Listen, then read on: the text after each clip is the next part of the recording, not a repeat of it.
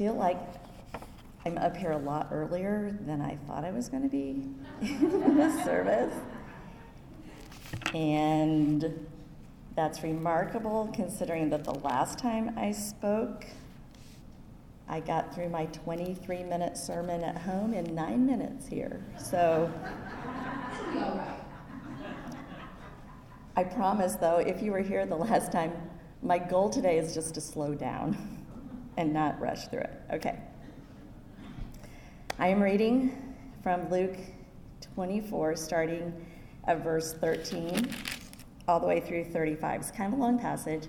I forget what page it's on, but it's in your bulletin if you're using the Pew Bibles. It's around 1,050, I think. So it's a long passage, so get a snack if you need it. Here we go. That very day, 2 of them were going to a village named Emmaus, about 7 miles from Jerusalem. And they were talking with each other about all these things that had happened.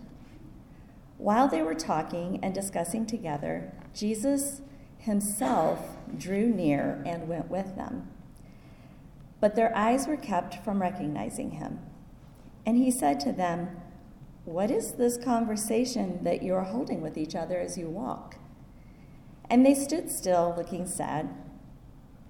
Then one of them, named Cleopas, answered him, "Are you the only visitor to Jerusalem who does not know the things that have happened there in these days?"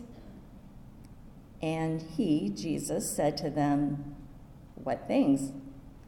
And they said to him, "Concerning Jesus of Nazareth, a man who was a prophet, mighty in deed and word before God and all the people, and how our chief priests and rulers delivered him up to be condemned to death and crucified him. But we had hoped that he was the one to redeem Israel. Yes, and besides all this, it is now the 3rd day since these things happened. Moreover, some women of our company amazed us. They were at the tomb early in the morning, and when they did not find his body, they came back, saying that they had even seen a vision of angels who said that he was alive.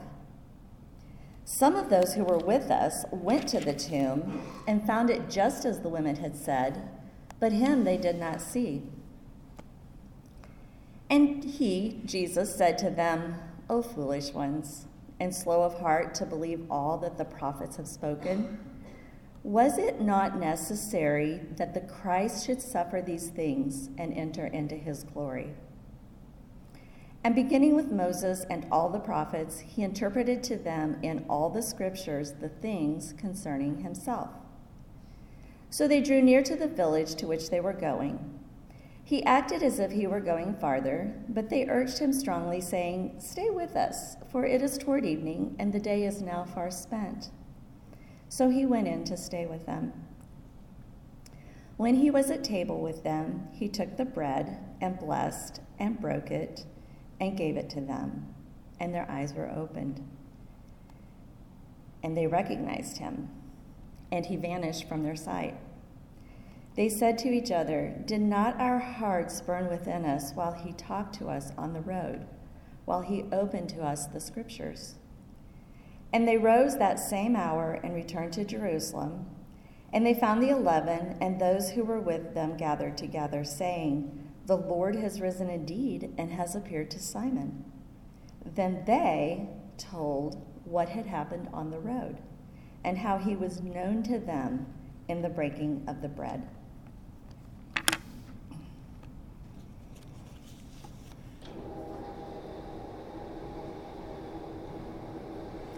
When our family gets together, we like to work jigsaw puzzles, and we all have different approaches to the puzzle. Our daughter-in-law, Megan, looks for shapes. First and foremost, she is able to focus on a shape that she is looking for to fit into an area. Tyler, our son-in-law, focuses on color and has the amazing ability to distinguish between 20 variations of the same color. Caitlin and I always start with the border. we feel compelled to set boundaries for where we're going.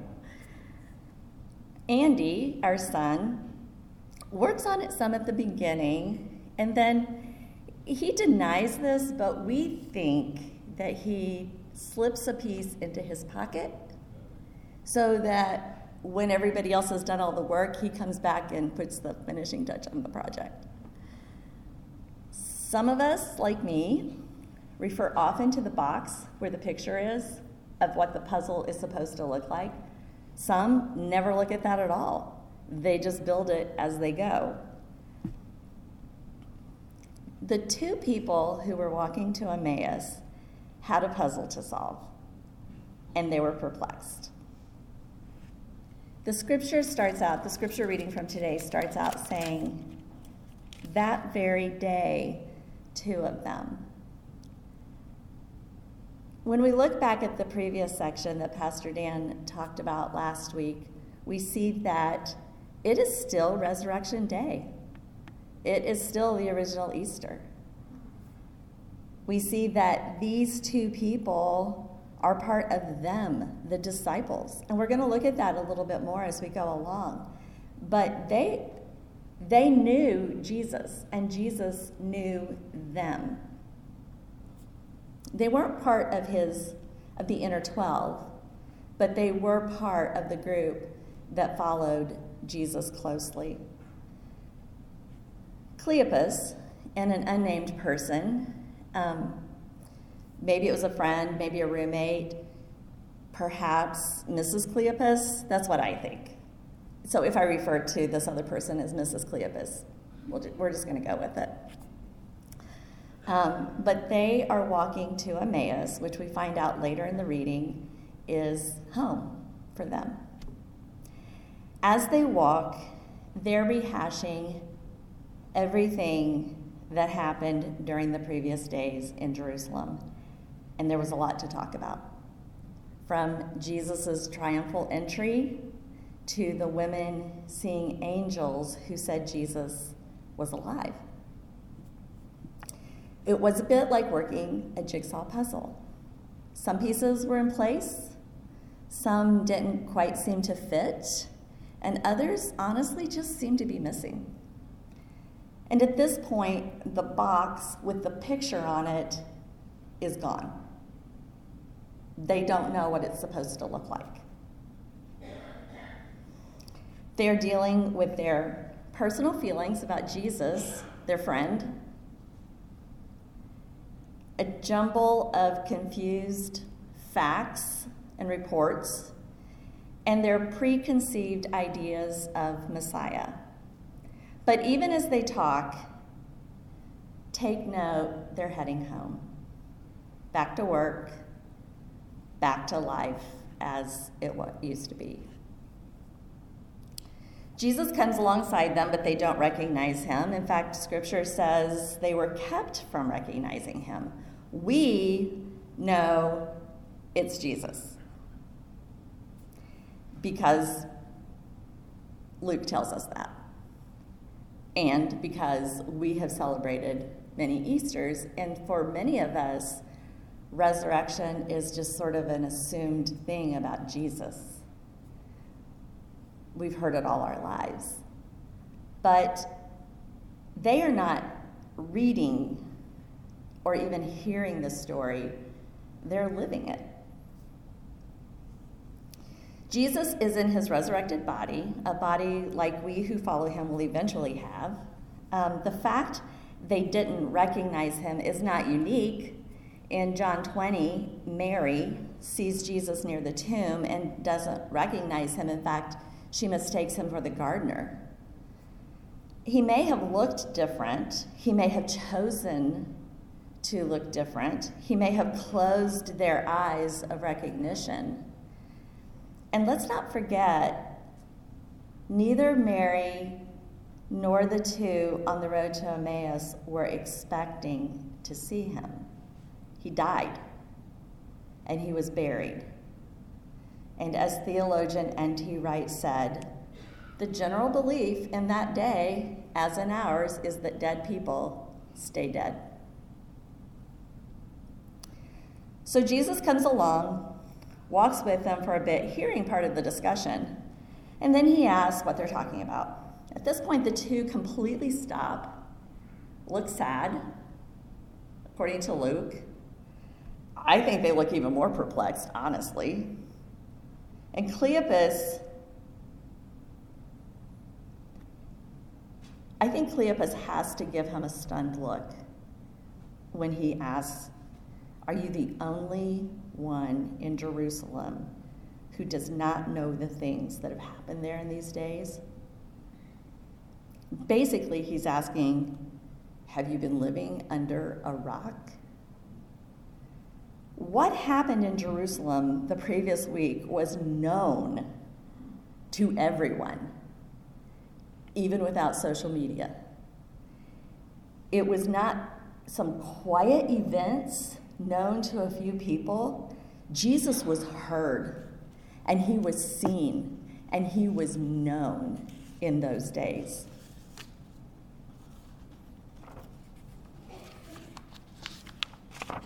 I totally numbered my pages wrong. Hold on.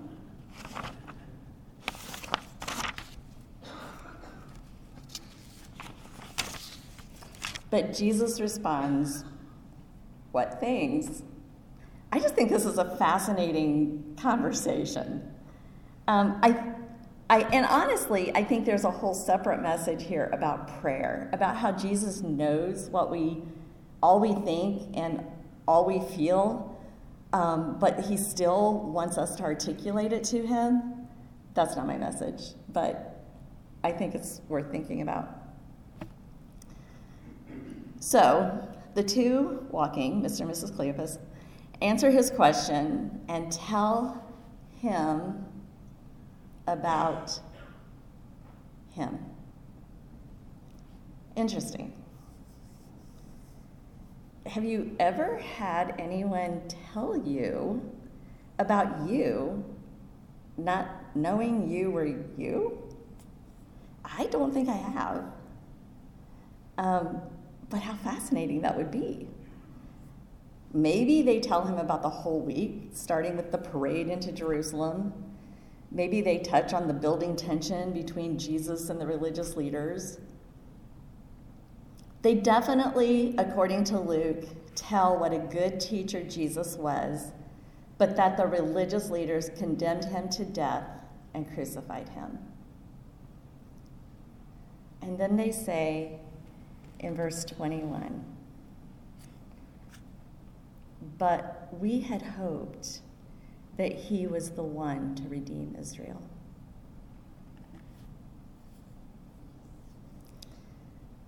Let's not miss that key sentence. They're pretty much giving facts and details of the week. But that verse shows their perception of the events. Prior to the crucifixion, their expectations for Jesus were high. Messiah, Redeemer, Hosanna. Could it finally be that Israel would be out from under the thumb of Rome? Yes, they believed. Or rather, they had believed. They had hoped. But maybe not anymore. Their hope had bottomed out. In fact, in their minds, when we read the scripture, Jesus takes a step down. Where they had once looked to him as the prophesied Messiah and placed their hope in him, they now label him as one who prophesied the still yet to come Messiah. He went from Redeemer to prophet.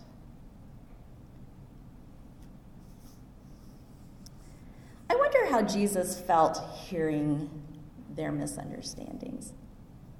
I've sometimes heard my kids talk about something in their childhood or talk about probably a rule I put in place. And I hear their perspective on it, and it's not how I remember the event.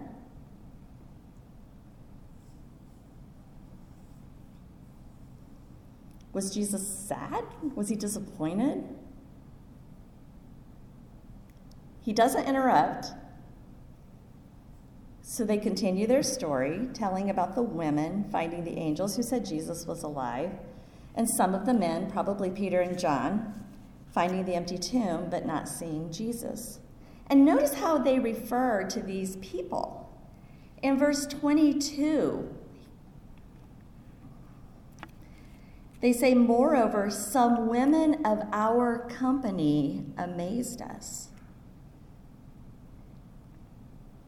And verse 24 says, "Some of those who were with us went to the tomb."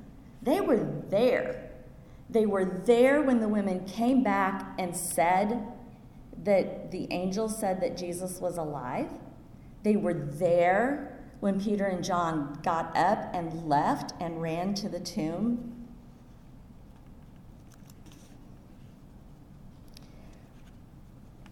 When they finish talking, Jesus responds, probably slowly, but firmly.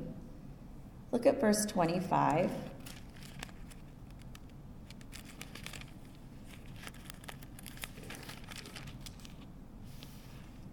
And he said to them, "O foolish ones, and slow of heart to believe all that the prophets have spoken. Was it not necessary that the Christ should suffer these things and enter into his glory?" When Jesus says, "O foolish ones," he's saying, oh man, you lack understanding. You're lacking discernment. He is not saying, and I think this is a good point to make, because my mama always said we could not call anybody a fool. I don't know if any of you guys had that teaching. But it was based on the Bible, her teaching was. And I just want to point out that in the Greek, he is not saying, "Oh, you morons," which is the version that he uses in the Sermon on the Mount when he is teaching not to call anyone a fool. Here he's just acknowledging a lack of understanding, much like Proverbs does in talking about foolish and folly. He had listened to them tell him about himself, and now he tells them about himself. Covering what the Old Testament said about him, he corrects their thinking. He is not a prophet foretelling the Messiah. No, he is the Christ the prophets foretold, the full and complete Christ. One commentator wrote that in this particular teaching that Jesus gave to them, Jesus drew an unmistakable likeness to himself as he had lived, taught, and suffered, and as he was now the risen Lord. Though these two on the road to Emmaus had never seen it before, this picture is as clearly drawn in the Old Testament as is the picture of the Messianic King. I really need to renumber these.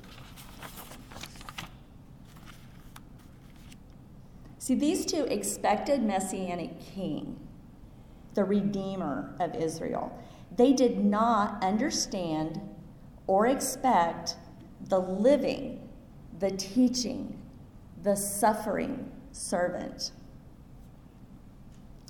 Near their home in Emmaus, it seems like he's going to keep walking. He's not deceiving them. Had they not invited him to their home, he would have continued his journey. Then, as now, he doesn't force himself.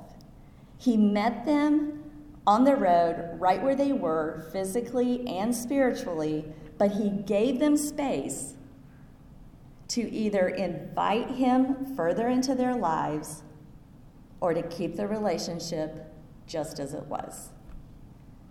And they invite him to stay. They say it's getting late in the day. But even more, I don't think they wanted this conversation to end. Hope is beginning to rise. Pieces of the puzzle that looked oddly shaped before are starting to fit, and they're finding some new pieces. And he accepts their invitation. I don't have my verse written down, but verse 30.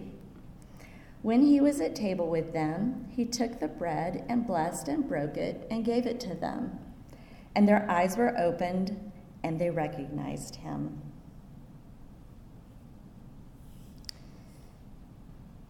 These two from Emmaus were willing to share their bread with a stranger who, as Messiah, Christ, and Savior, was willing and able to share the bread of life with them. And their eyes were opened, and they recognized him. The puzzle's finished. Not a single piece is missing. Hope is fully restored. The picture is clear, and it's more complete and beautiful than they had ever imagined. And he vanished from their sight. That's just weird. Can we just say that's weird? Their puzzle is complete. They recognize and understand, but he's gone. I looked up vanished in the Greek to see if there was some hidden meaning here. It means vanished. That's what it means.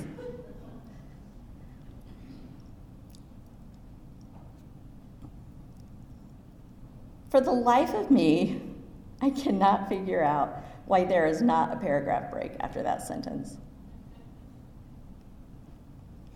They needed time to look under the table. I don't know, stare at each other a few times wide-eyed. What just happened here? And how ironic and how like Jesus that when they finally understand and recognize, he does something completely unexplainable.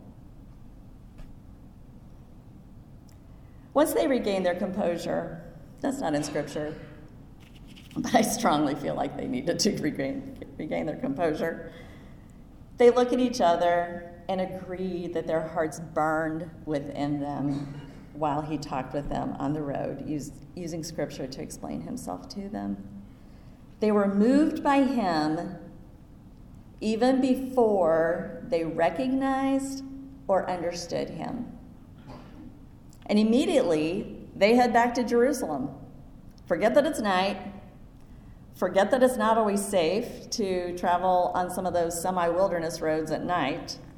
No, they needed to be with the other followers, to let them know they spent time with Jesus, with resurrected Jesus. The two confused, pessimistic, sad people who made the slow journey from Jerusalem to Emmaus now hightail it back to Jerusalem. And when they meet up with the others, someone in the room immediately yells to them, "It's true. Jesus is risen. He appeared to Simon." And the two from Emmaus say, "Yes. Remember last week at Passover when he changed up the whole bread and wine thing? Well, he did that at our house. And that's when we recognized and understood him." Simon, Mary, and the two on the road to Emmaus, they all put their hope in Jesus. But things didn't go as expected. Each of them resigned themselves to the reality of the crucifixion, and concluded Jesus wasn't who they thought he was, even though they loved him. But in each case, Jesus met them where they were, physically and spiritually, and the risen Christ changed lives.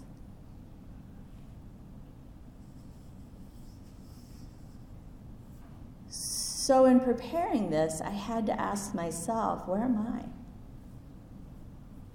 Where are you? Jesus wants to meet us right where we are. He already knows our stories. He knows our expectations. He knows where they don't line up. He would still love to hear our stories in our own words. Are you embarrassed by yours? Sometimes when I look back, all I think of are the bad decisions and the regrets.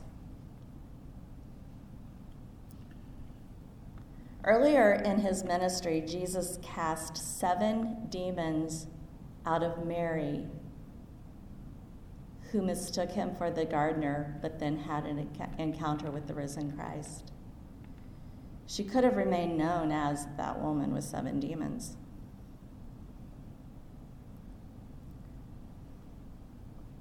Simon denied Jesus 3 times after saying he would die for Jesus. And the 2 on the road to Emmaus, they initially thought Jesus was a conquering war hero, but confused by his death, they threw in the towel and went home. And Jesus pursued each one of them. And he pursues us, each one of us. We may not have everything figured out about him. Spoiler alert, we won't. And yet he still invites us into what one pastor calls the unshakable kingdom of God. Is your view of Jesus one messed up puzzle?